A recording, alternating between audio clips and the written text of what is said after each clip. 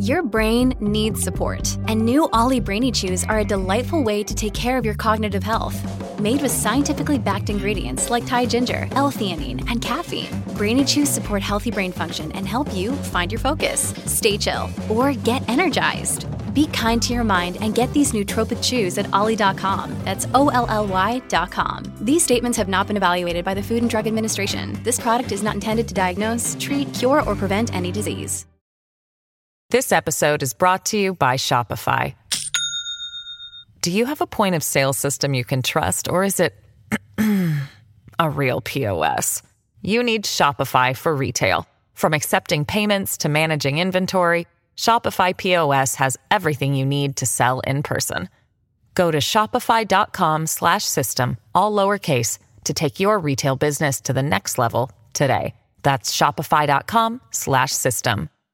Hello, everybody. This is Marshall Poe. I'm the editor of the New Books Network. NBN listeners like to read books and buy them. So we thought we'd tell you that right now, our friends at Princeton University Press are having a remarkable site-wide sale. You can get 50% off books, including ebooks and audiobooks, with the code 50, F-I-F-T-Y, at checkout until May 31. You can save some real money on Princeton University Press books. I encourage you to go there and check it out. Welcome to the New Books Network. Hi, everyone. I'm AJ Woodhams, host of the War Books podcast, where I interview today's best authors writing about war-related topics. Today, I'm here with Woody Holton with his new book, Liberty is Sweet, The Hidden History of the American Revolution. Woody Holton is the Peter and Bonnie McCausland Professor of History at the University of South Carolina in Columbia. His 2009 book, Abigail Adams, which he wrote on a Guggenheim Fellowship, won the Bancroft Prize. And Woody, I love this line in your bio. His books are required reading on more than 200 college campuses, which is good news because I found your book so insightful. So that's good to hear. But anyway, how you doing today, Woody? I'm good. I'm really grateful for this chance to talk about a little bit about the military history of the Revolutionary War. Absolutely. Well, thank you so much for coming on. I learned so much about the American Revolution from your book. And obviously, it's about the history of the overlooked people of the American Revolution, Native Americans, African Americans, women, religious dissenters, but also small things that I didn't think I'd be coming across. For example, Paul Revere, he would have never said the British are coming because people still considered themselves British at the time. And I was like, I guess that makes sense. But my whole life, that's a story, a myth that we've got, that we've built up. And your book talks a lot about these myth makers who've really told a lot of stories about the American Revolution. So I found your book so insightful. Since you mentioned that, AJ, I got to confess to doing some myth making of my own by mistake. I've been teaching for 30 years, and I think I spent about the first 20 of those saying, oh yeah, that myth about Revere saying the British are coming, that comes from the famous Paul Revere poem by Longfellow, the one that also has one if by land, two if by sea. And I finally read the whole poem, and it's not from there. So even the myth busters are often myth makers, sometimes inadvertently. No, that's fine. Well, I mean, your book has just like a ton of myths that you dispel. So I think we'll give you a pass on that one because you have pointed out all these others. But yeah, like a really fascinating read. Really enjoyed it.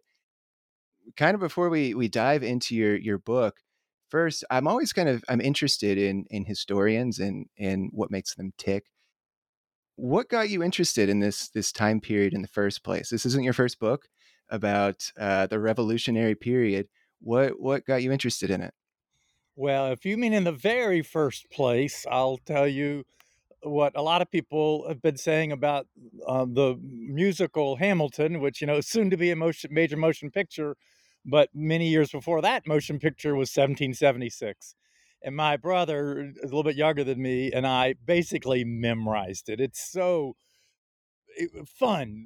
There's very sad scenes in it and gripping scenes that really remind us that slavery was a northern as well as a southern phenomenon, that northern colonies like Pennsylvania and Massachusetts depended on slavery economically as much as Virginia and South Carolina did, because that was their market.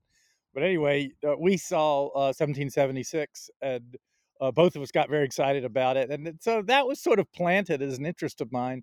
And then I got to grad school at Duke in 1982, and everybody there was not talking about the founding fathers so much as saying, we've got enough on them. Let's study the other 99%, enslaved people and women, Native Americans, and so forth.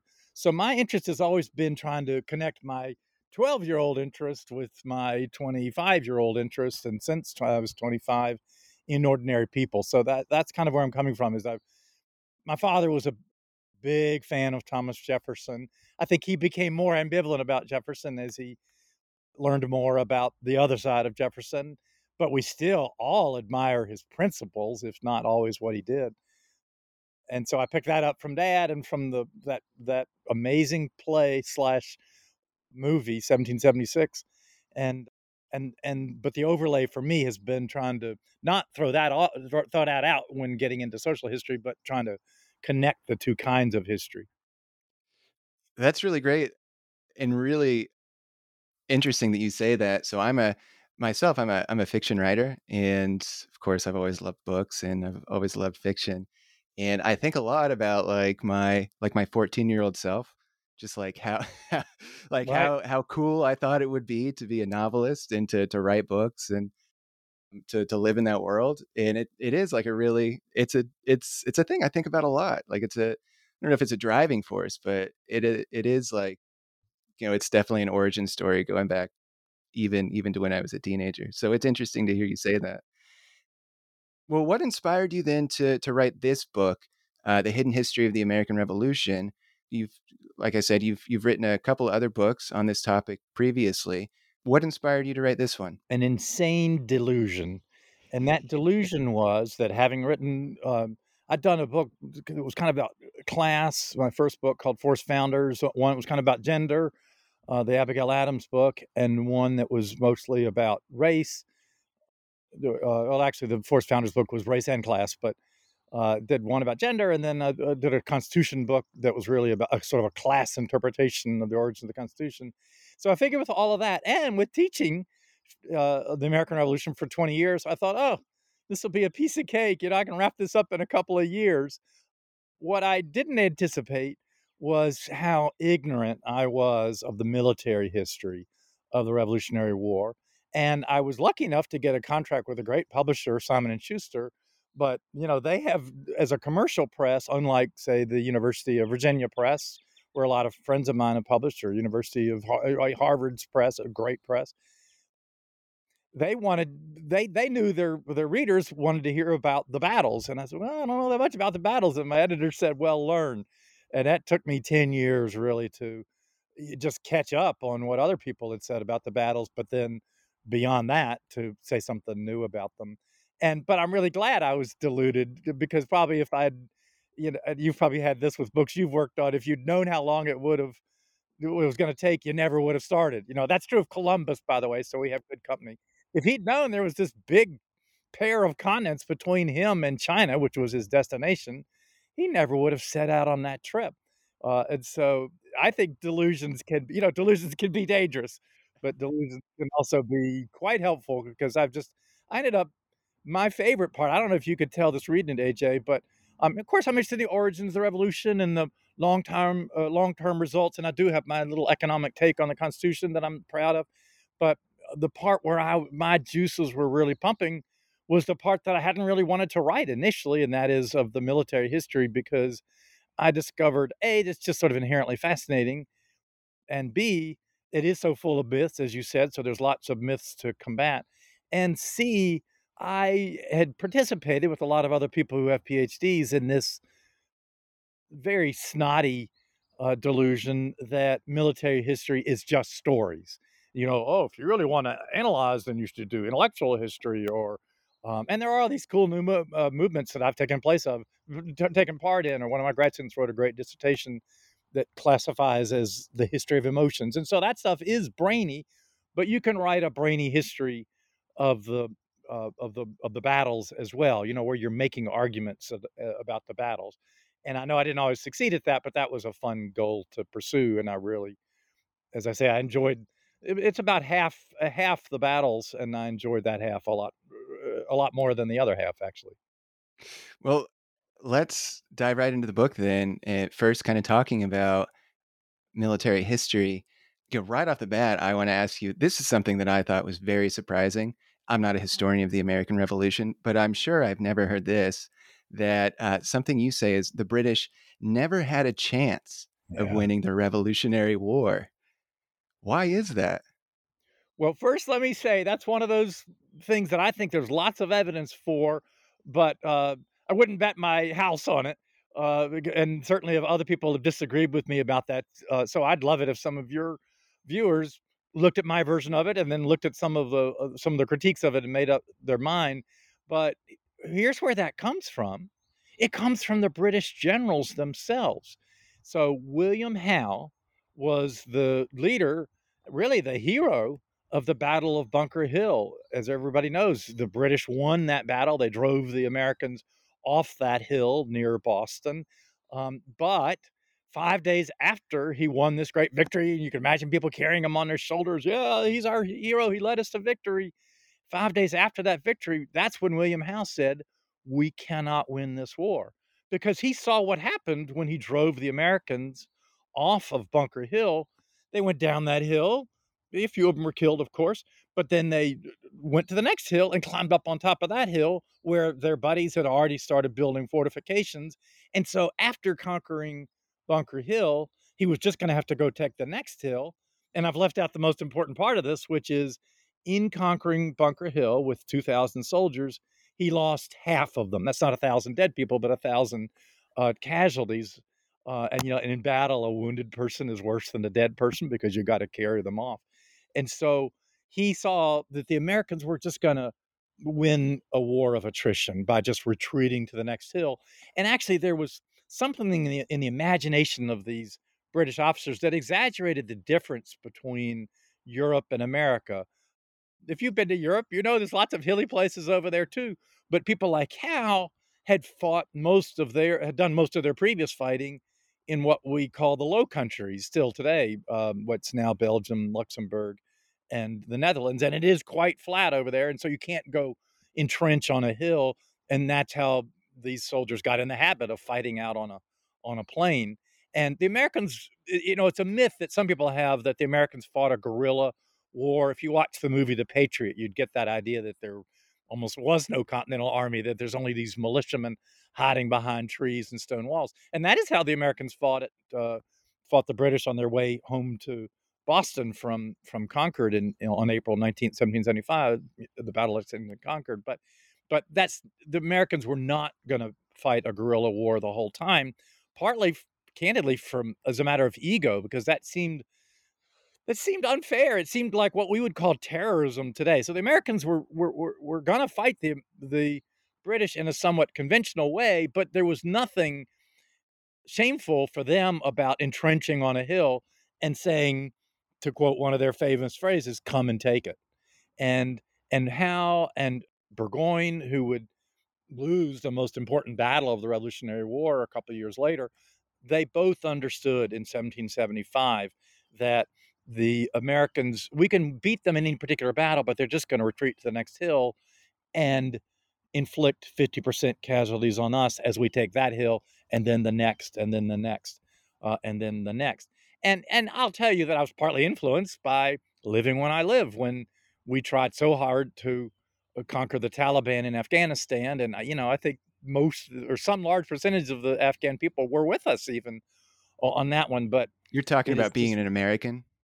yes, about we, when I Yeah. mean me, I mean we Americans in the present. We failed in Afghanistan. The British, I think, had failed twice there. The Russians had failed there. And of course, we failed in Vietnam. And the Russians, thank God, are failing in Ukraine today. There are ways of defeating insurgency that the British could theoretically have used and won the war here, but they were only theoretically possible, because what it would have meant is what some Brits were talking about doing, and that is just carrying fire and sword throughout the continent. That is attacking civilians as well as armies. And the British had defeated Native American revolts and slave revolts, revolts in Ireland. They had defeated those revolts, but only because they had no compunction about slaughtering Irish and Native and African and Black people. They had no compunction about just slaughtering them.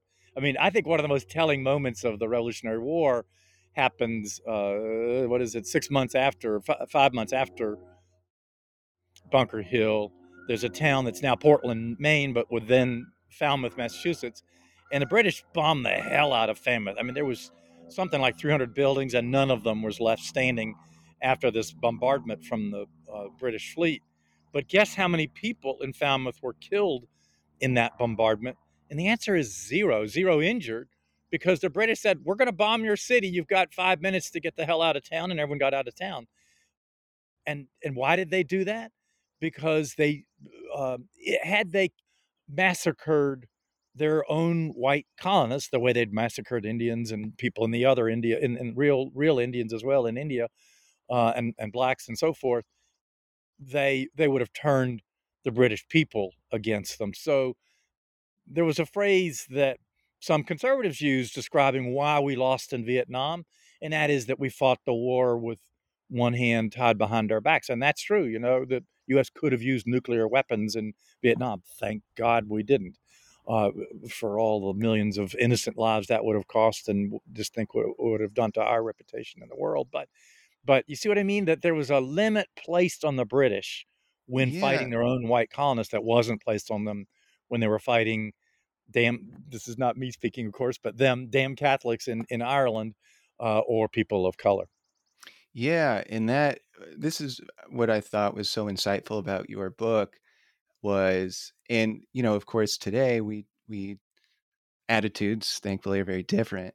But throughout your book, you get a sense of the things that the colonists and the Europeans were willing to do to the native populations, to African Americans. That just really, that you write at one point, and this is actually a question I had later on, but since we're talking about it, you write at one point that the colonists were, and this is pre-revolution, the colonists were meeting with some Native American leaders. And one of the traditions is to give them a gift when they leave. And the gift that the colonists gave these Native American leaders were blankets. Now, these blankets just so happened to have come from a smallpox ward. And Yes. they were using germ warfare against the Native Americans, because they knew how vulnerable they were to disease, which I thought I was shocked. Yeah, and there's a lot of aspects of whites' treatment of Native Americans that, because we only have one side's documents, we're speculative about. But here we literally have the receipts. That is, the people who sold the blankets to replace those in the hospital. Said, okay, we're selling these blankets to the British Army Fort. This was at Pittsburgh. It was then called Fort Pitt. We're selling you these blankets to replace the ones from the smallpox hospital that you gave to kill the Indians. So we literally have the receipt. And the amazing thing about that is the commander at Fort Pitt, whose name was Bouquet, he was Swiss, I think, who gave that order, but working for Britain, who gave that order.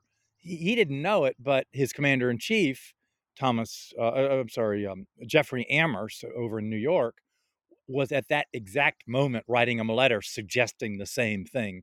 So evil minds think alike. Yeah, and I was in there's instance after instance. Maybe let's talk about, I guess, the overlooked groups. Maybe we'll just talk a little bit more about Native Americans. Maybe just can you give us some context right now for Native Americans before the revolution and the decades leading up to it?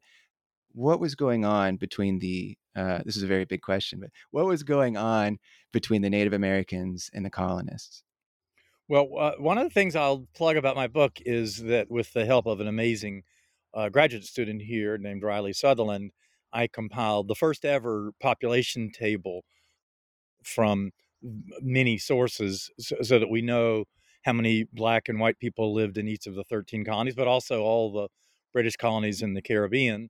There were 26 British colonies in America in 1776, only 13 of which rebelled.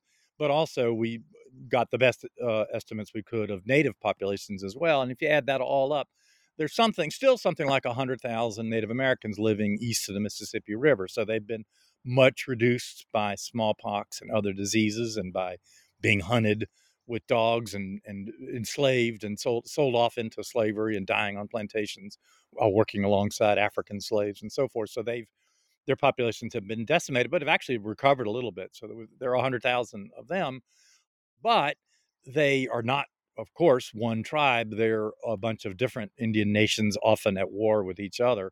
And that was the great advantage. You hear about the British strategy of divide and conquer. They didn't have to be smart for that to work because these nations were already divided. And so you'd get some allying with the French and some allying with the British and so forth.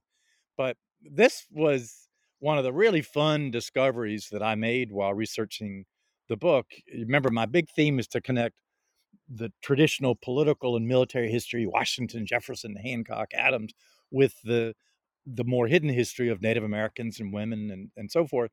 And this was one of those points of connection because, if you walk out your front door and just ask people on the street, what's one phrase you remember from the American Revolution? Just about everybody's going to call up from their third grade class, no taxation without representation. That there were lots of other issues that I write about in the book, but tax is the one we all understand. The first big tax was the Stamp Act. And I make the case in Liberty is Sweet, and I think I've got good evidence for it, that had there been no Native Americans, there would have been no Stamp Act. And to explain that, the British were determined in 1763 to avoid another expensive war against Native Americans. War then as now was the most expensive thing government did. And the previous war, which ended in that year, 1763, had doubled the British debt. So they didn't want to go to war against Indians again. So they say, oh, well, what do we need to do to placate them?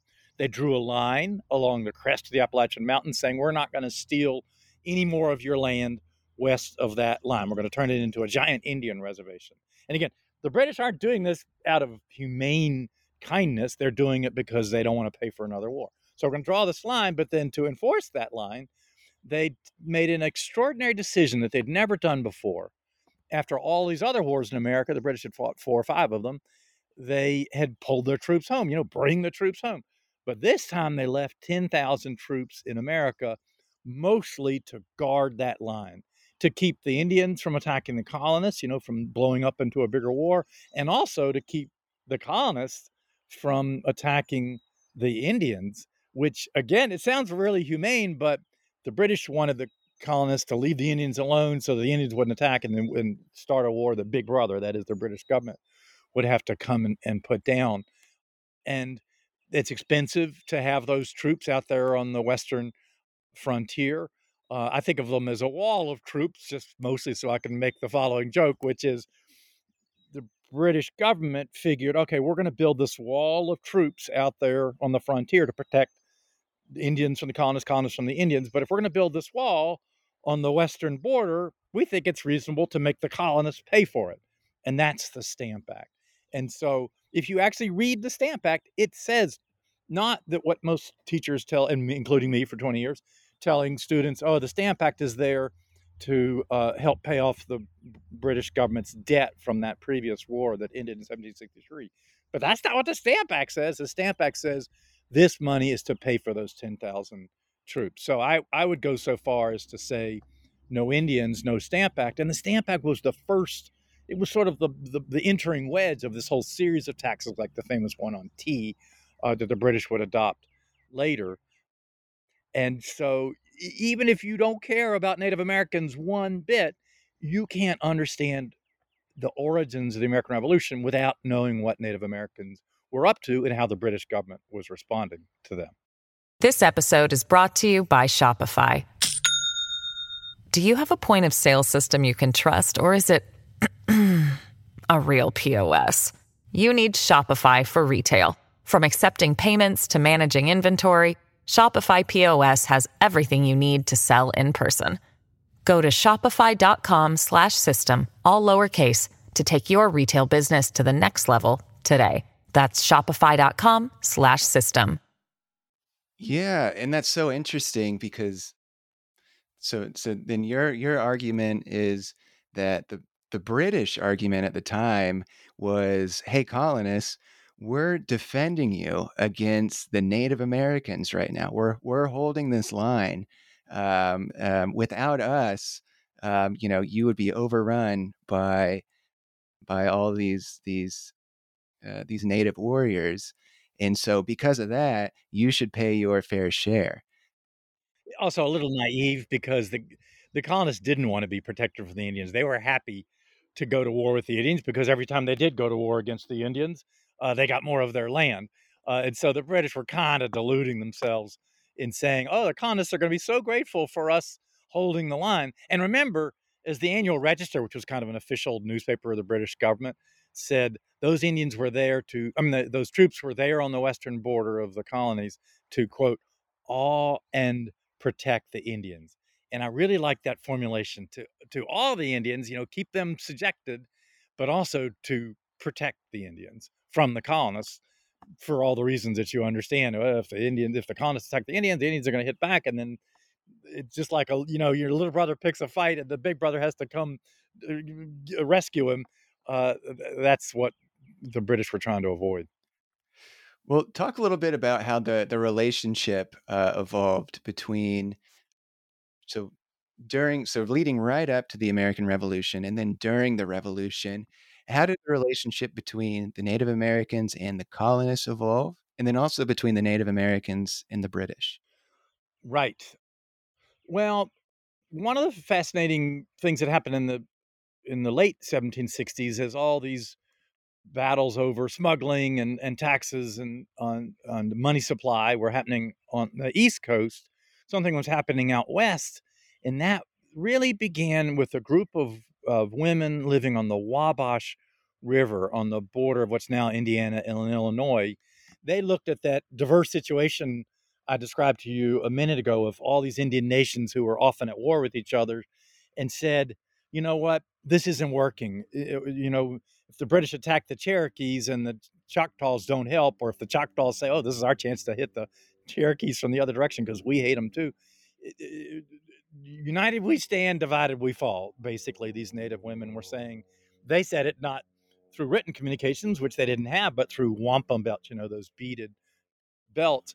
These Native women, who they were called the female peace chiefs, at least by whites, they sent wampum belts all around to other Native societies saying, let's, to use the modern phrase, bury the hatchet among ourselves and form a coalition of former enemies to combat the encroachment on our land. Because even though the British drew this line along the crest of the Appalachians and put troops there to keep it, the white Americans were just so determined to get past it that they did get past it. So anyway, these Native women say, we Native people need to unite as one people. They started to think of themselves as the red race. We think of the myth of Indians as red came from whites, but Jeannie, a professor friend of mine, has really made a strong case that it was natives who helped start thinking of themselves as the red race, and they did that on purpose. Let's focus on what we have in common with each other as the red Indian native people, as against the whites trying to control.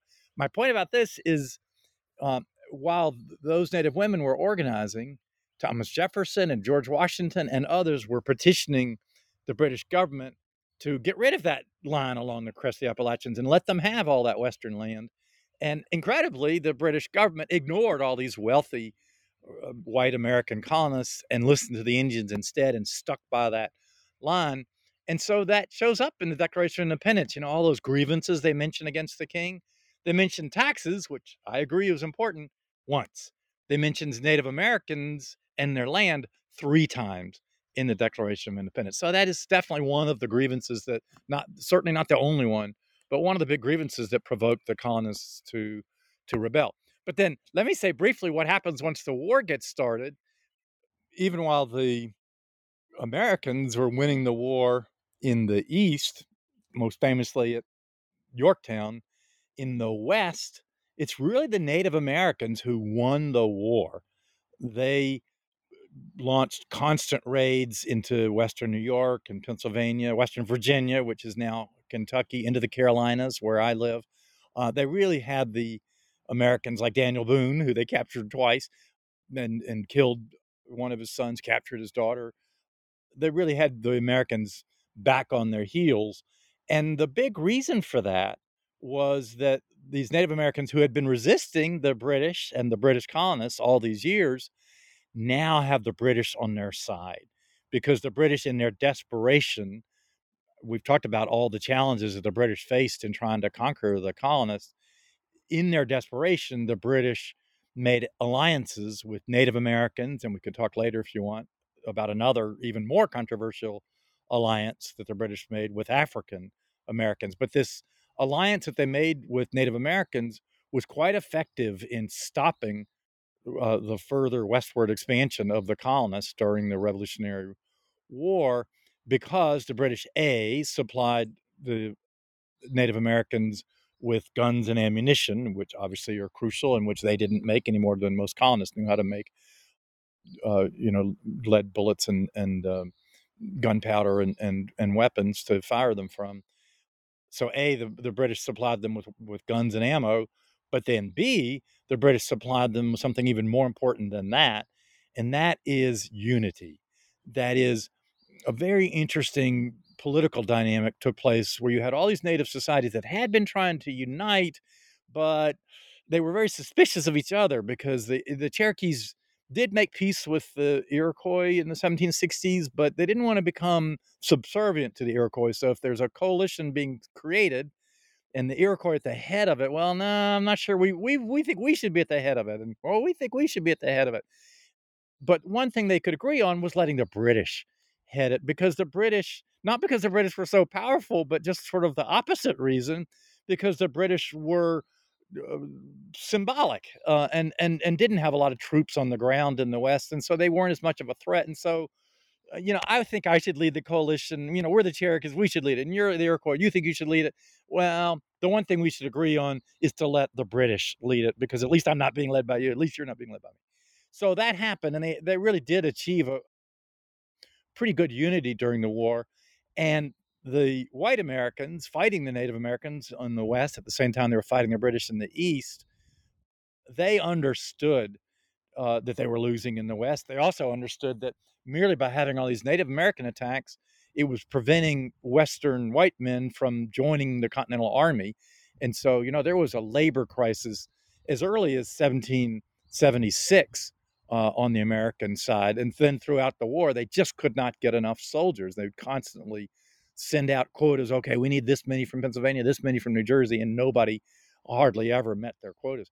So anyway, so it's depriving the Americans of soldiers to fight in the East, and it's depriving the Americans of the Western land they want, and they completely blame the British. And so they set one goal in the West, which they knew would encompass all the others, and that was to capture Fort Detroit, now the city of Detroit at the Straits up there in the Great Lakes.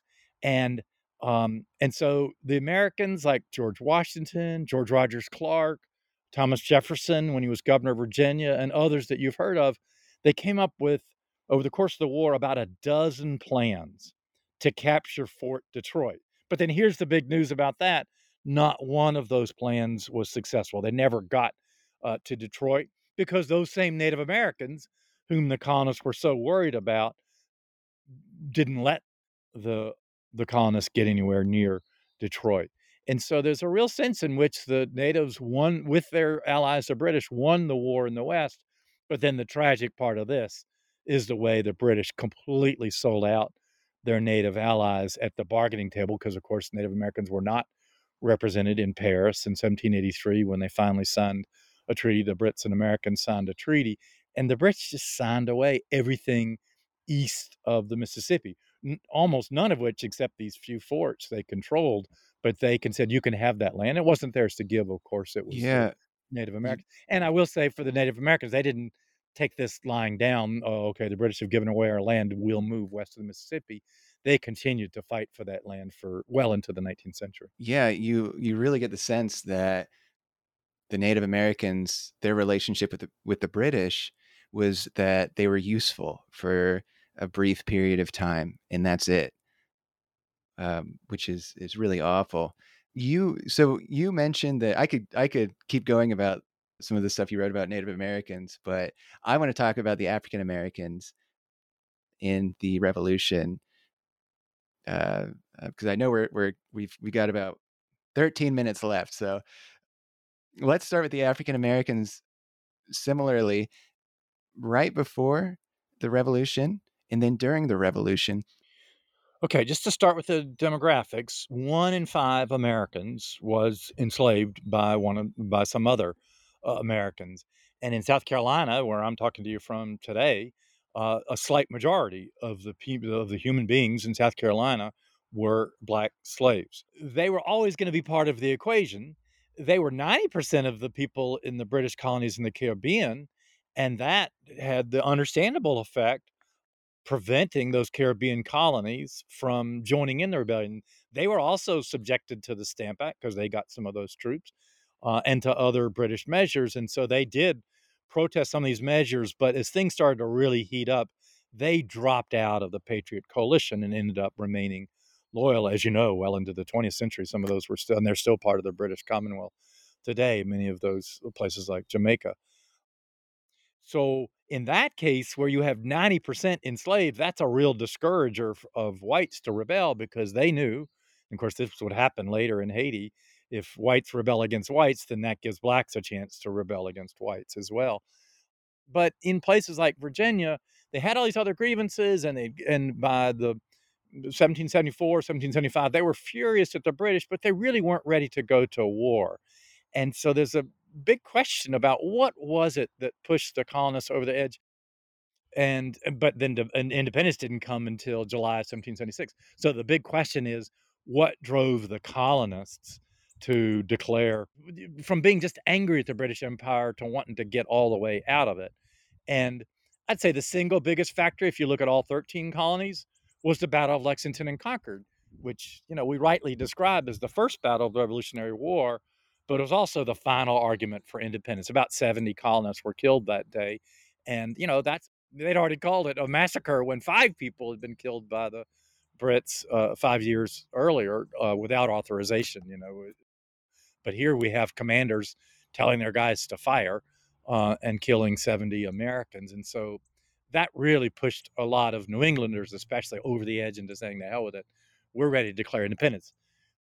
But in the South, the Southern equivalent of Lexington and Concord was an Emancipation Proclamation issued in November of 1775 by the See, governor of that's one of the Virginia. things I had no idea, that there was an Emancipation Proclamation way before Abraham Lincoln. I was so surprised to read that.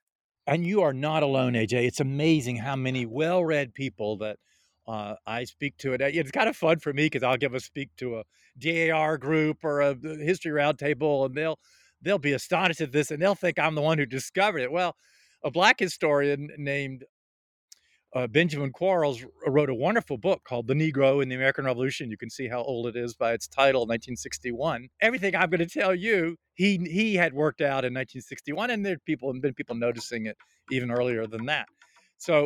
But it has not gotten out beyond historians for some reason. And I will say, they talked about this in the 1619 Project, the New York Times project, and that got it out to a wider audience, and it became so controversial because I think there are a lot of historians who didn't really want that part of the revolution story told. Now, they didn't tell it perfectly the first time in the magazine. They 1619 Project later came out as a book where they got it, in my opinion, exactly right. But I am very thankful to the 1619 Project for finally getting this story beyond those of us who teach college, basically. But so let's share the story with your viewers, many of whom will have heard of it, but as you say, many haven't. So Governor Dunmore was a slaveholder himself, the last royal governor of Virginia, the largest of the British colonies. And so when he issued this Emancipation Proclamation, it wasn't because he cared about that slavery was an evil. It's because he was desperate. In Virginia, unlike some of the other states like South Carolina and New Jersey and Long Island, all of those were places where there were a lot loyalists who wanted to stay with Britain, but there were very few white loyalists in Virginia. So in November 1775, he issued this Emancipation Proclamation, and it wasn't identical to Lincoln's, but it had a lot in common. It only applied to the slaves owned by rebels. Lincoln's proclamation only applied to slaves in the area that the Union Army hadn't conquered yet. A lot of people say it didn't free a single slave. Well, that's kind of true of Dunmore's proclamation too. You had to be owned by a rebel, somebody like Jefferson or Washington or Patrick Henry, all of whom did lose slaves to the British. And more importantly, you had to get to Dunmore, so the onus was on the enslaved people to reach him. And he said the line was, you have to be able and willing to bear arms, which implies men, although several people, including me, have done the stats, and the majority of the people who joined Governor Dunmore were actually women and kids. Men were a plurality, but then women and then kids joined them as well. And here's my point about connecting what African Americans were doing to the traditional story of the Jeffersons and Washingtons, is that by issuing that Emancipation Proclamation, Dunmore infuriated white Americans, because they thought his number one job was to protect them from their slaves. Their slaves were their biggest threat. Again, 40% of Virginians are enslaved, and they want to be free constantly, and their owners are terrified of them. And so the British, and represented by Governor Dunmore, are supposed to protect them from their slaves. And here they are doing just the opposite. As one Virginian put it, aiming a dagger at our throats through the hands of our slaves. And actually, I found 5 other quotes from other colonies where the governor and the Royal Navy ship captains and others were informally cooperating with the British. 4 or 5 other quotes using that same phrase. They're inspiring our slaves to slit our throats. And I ended up finding more than 76, but I put 76 on Twitter. So if anybody ever wants to go to, I have a bit.ly called Countdown to 1619, where I listed all of these quotes and the documents of just showing how angry the colonists were. And one of the clear statements, Paine said it, Madison, Washington, and one of the clear statements of anger at the British for forming this alliance with slaves was Thomas Jefferson in his original rough draft of the Declaration of Independence. His longest paragraph, his angriest paragraph, the only paragraph where he accused the British of being bad Christians in uppercase, was his one denouncing the British. First, he blamed them for forcing people like him to have slaves, which was risible, but then also said, you're now making an alliance with these slaves, and that becomes the capstone grievance. The expression we still have, save the best for last. That's what a good orator did in those days, was hold back on the winning argument, and then it's the final. When you're making your final summation at the end of the trial, your final thing to nail it into the coffin. In this case, it was Jefferson's anger at the British for this alliance with the slaves. The Continental Congress turned this into a 7-word euphemism. He has excited domestic insurrection amongst us, so that it's true, the word slave and slavery, neither of those appears in the Declaration of Independence. Well, everyone knew at the time what it meant. But there's just so much evidence that in the South, especially, although there's plenty of these quotes from Abigail Adams in Massachusetts, who was anti-slavery herself, but was even more anti-slave British coalition, and Ben Franklin and others. But especially in the South, it really was the last straw. And you have people who were loyalist or neutral, and then they went over to the Patriot camp after Dunmore issued his Emancipation Proclamation. So there really was African Americans also played a big role. This is an inadvertent role. They weren't trying to get their masters to rebel against the British, but that was the effect of African Americans seeking their own freedom. And it was so interesting to read. I have always thought about the fear of a slave revolt as being more associated with the U.S. Civil War and leading up to that. And it was very interesting for me to read about, no, this goes way back before then. So I thought that was fascinating. Lastly here, let's talk a little bit about women before and during the Revolutionary War. Can you talk a little bit about the role of women? Yes, I've already mentioned these Native women who played such a crucial role, but So did white women and African American women. As I mentioned, the majority of the African Americans who joined Dunmore, and this was true more broadly across the war, something like 10,000 African Americans went over to the British side, and a majority of them were women and kids, and they weren't just sitting around refugee camps; they were working. And women, as in all armies, played such a crucial role for the British Army. For instance, I'd like to remind people that laundresses save lives because one of the things they do is boil water and put the soldiers' shirts in them to clean it. And they were doing it to make them nice and fresh and clean. But as they did that, they were killing lice. And lice are what convey typhus. And typhus was the number 2 killer of soldiers on both sides in the army after smallpox. Actually, number 1 among the British because a lot of them had had smallpox as kids, and so they were immune to that.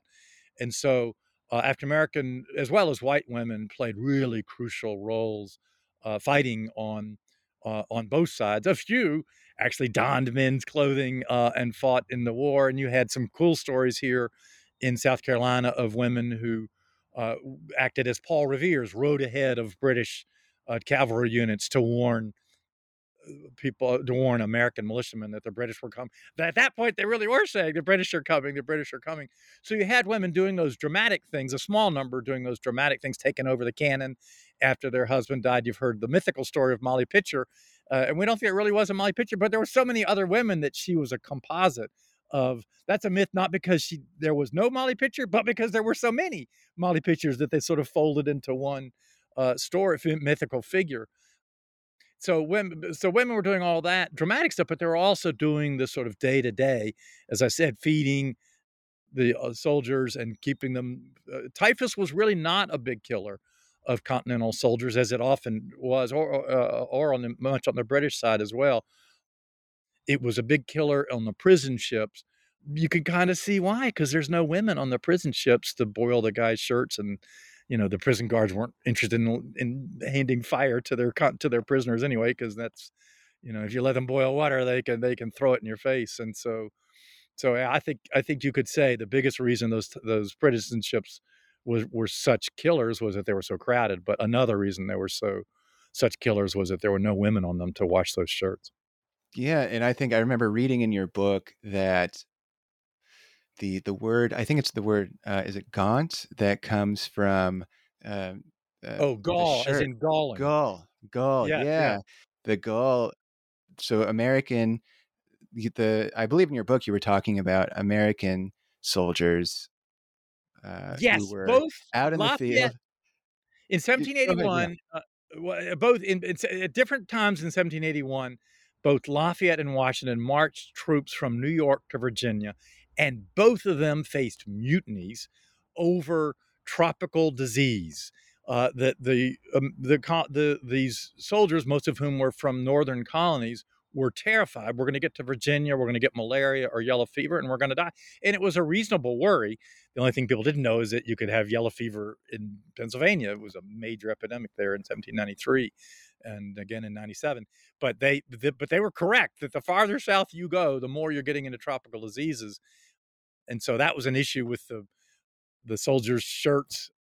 In addition to that, Lafayette soldiers were worried about getting gall, as he put it, from their shirts, and so he convinced the women of Baltimore to make new shirts for his soldiers, and he was just copying an idea that a woman in Pennsylvania and Philadelphia had had the year earlier, where she got the women of Philadelphia to go out and raise money. She wanted to give cash to the soldiers, but Washington was afraid they'd spend it on beer, so instead the women used that money to buy cloth and make shirts for the soldiers. So that was yet another way in which women had contributed to the war effort. But I couldn't resist mentioning this fear that these northern soldiers had of southern disease, because that's the next book I'm working on. This was a very broad, general book trying to get everybody into the story. But my next one's on disease and the revolution, because I really got fascinated in how much that affected things. And so that I'm going to delve deeper into that for the next one. That is fascinating, and you've definitely got a reader for that. I recently, you might actually mention this at the beginning of your book, but a few months ago, I also remember hearing this, that when the colonizers came to the Americas, 90% of the entire population was wiped out by disease. And I mean, just imagine 90% of your own town. I mean, that's apocalyptic. It really That's is. Well, and, these colonists would move right into these towns that had been abandoned by Indians. They didn't have to build houses. The Indians had left the house. I mean, they basically left the lights on for them, yeah. as they just dropped like flies from those. And it's because they had no, there had been no smallpox here before 1492. So, as the demographers put it, they were virgin soil. Well, I'll be really interested in your next project. Woody, thank you so much for taking some time to talk to me. I loved your book. This was a terrific interview. I've learned so much. Where can, if folks want to find you? I don't know if you're on social media, but I where am can on people find you? Twitter. I'm Woody Holton USC. Somebody else had gotten Woody Holton first, so just add USC, which is the name of my university. Not the one in California. We call that USC Light, but we're at the traditional Nice. USC, University of South Carolina. So Woody Holton USC on Twitter, and they can also find me on the University of South Carolina History Department's webpage too. My Wonderful. email address is on there. Okay. Well, again, thank you so much. And Well, 12 thank years in the AJ, as you can see, I really enjoy being out of the archive and in talking to you. So thank you. Oh, Thank you. no. Well, the joy was all mine. Well, thank you so much.